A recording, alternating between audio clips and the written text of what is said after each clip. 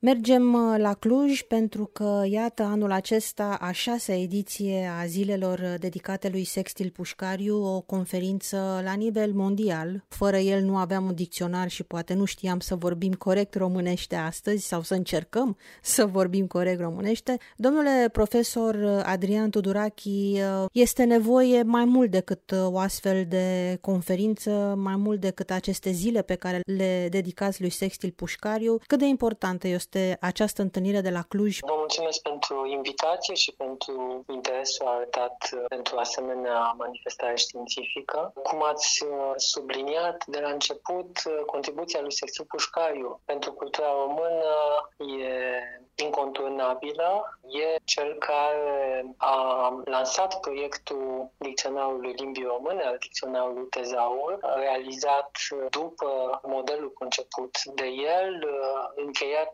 după aproape 100 de ani, în 2010, și, într-un fel sau altul, dicționarul, cu modul lui de a reprezenta faptele de limbă, istoria și realitățile limbii române, ne însoțește, într-adevăr, și în prezent, pentru că pe baza dicționarului se realizează toate celelalte instrumente lexicografice pe care ajungem să le folosim. Evocarea personalității lui Sextil Pușcariu este pentru Institutul de Lingvistică și Istorie Literară din Cluj, însă și o datorie filială, ca să spun așa, pentru că Sextil Pușcariu nu este doar autorul intelectual al celui mai mare dicționar al limbii române, este și întemeietorul Institutului de Filologie clujeană. El este cel care a pus bazele institutului sub numele de Muzeul Limbii Române în 1919. Însă conferința institutului, care, așa cum ați menționat, a ajuns acum la ediția 6-a și care se organizează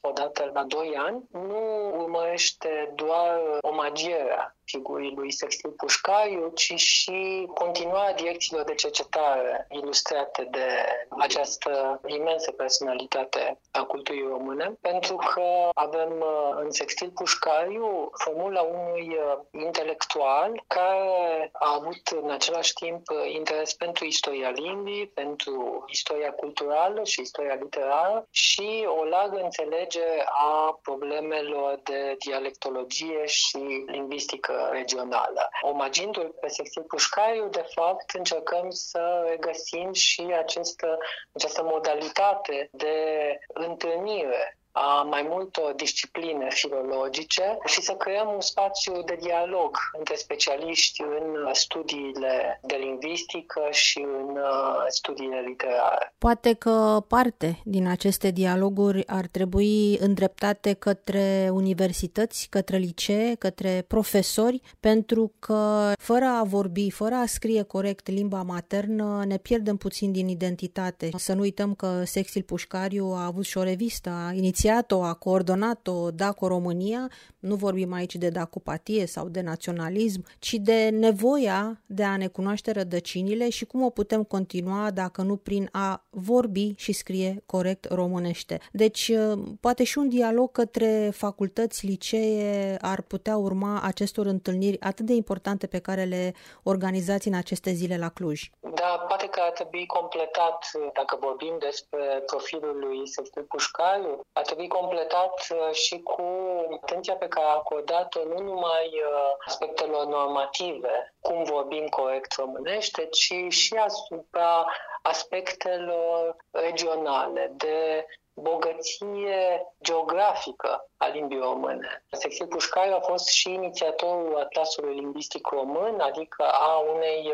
ample anchete desfășurate în epoca interbelică, privitoare la toate varietățile limbii române vorbite în teritoriile locuite de români. Adică dacă privim opera lui Sextil Pușcariu, vom găsi și un îndemn la a ne înțelege bogăția limbii, a înțelege diversitatea resurselor ei și a ne proteja identitatea culturală nu numai în ansamblu ca popor, ci și în mod concret ca comunități regionale care vorbesc forme diverse ale limbii române. Revenind la Conferința. Există între participanți foarte mulți universitari, pentru că relația între cercetare și universitate este strânsă. O parte dintre specialiștii prezenți la conferințe sunt de altfel profesori universitari și cercetători în Institutele de Filologie ale Academiei și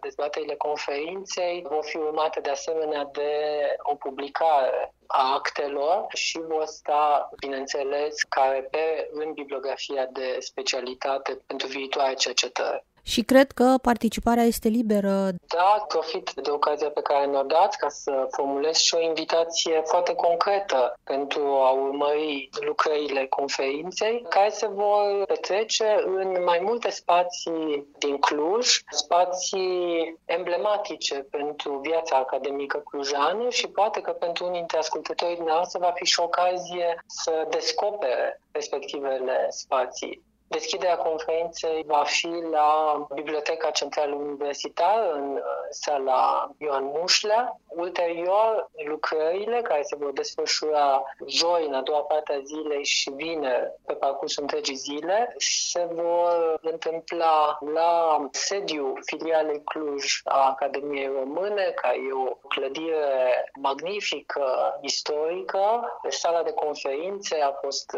recent amenajată în mansarda clădirii. Restul lucrărilor se vor desfășura la sediul Institutului de Lingvistică și Istorie Literară pe strada Emil Racoviță. Așa cum spuneați, aceste întâlniri se întâmplă odată la 2 ani. Asta nu înseamnă că până peste 2 ani trebuie să uităm ceea ce înseamnă această muncă a dumneavoastră, a lingviștilor, a profesorilor, avându-l ca mentor pe Sextil Pușcariu. Presupun că după această conferință, cu siguranță veți mai avea și alte întâlniri și alte studii, deci nu ne rămâne decât să vă urmărim, probabil pe paginile de social media ale institutelor și, de ce nu, chiar ale Academiei. Fără îndoială, preocuparea pentru Sextil Pușcariu nu e ocazionată doar de organizarea unei asemenea conferințe. Poate că ar trebui să subliniem faptul că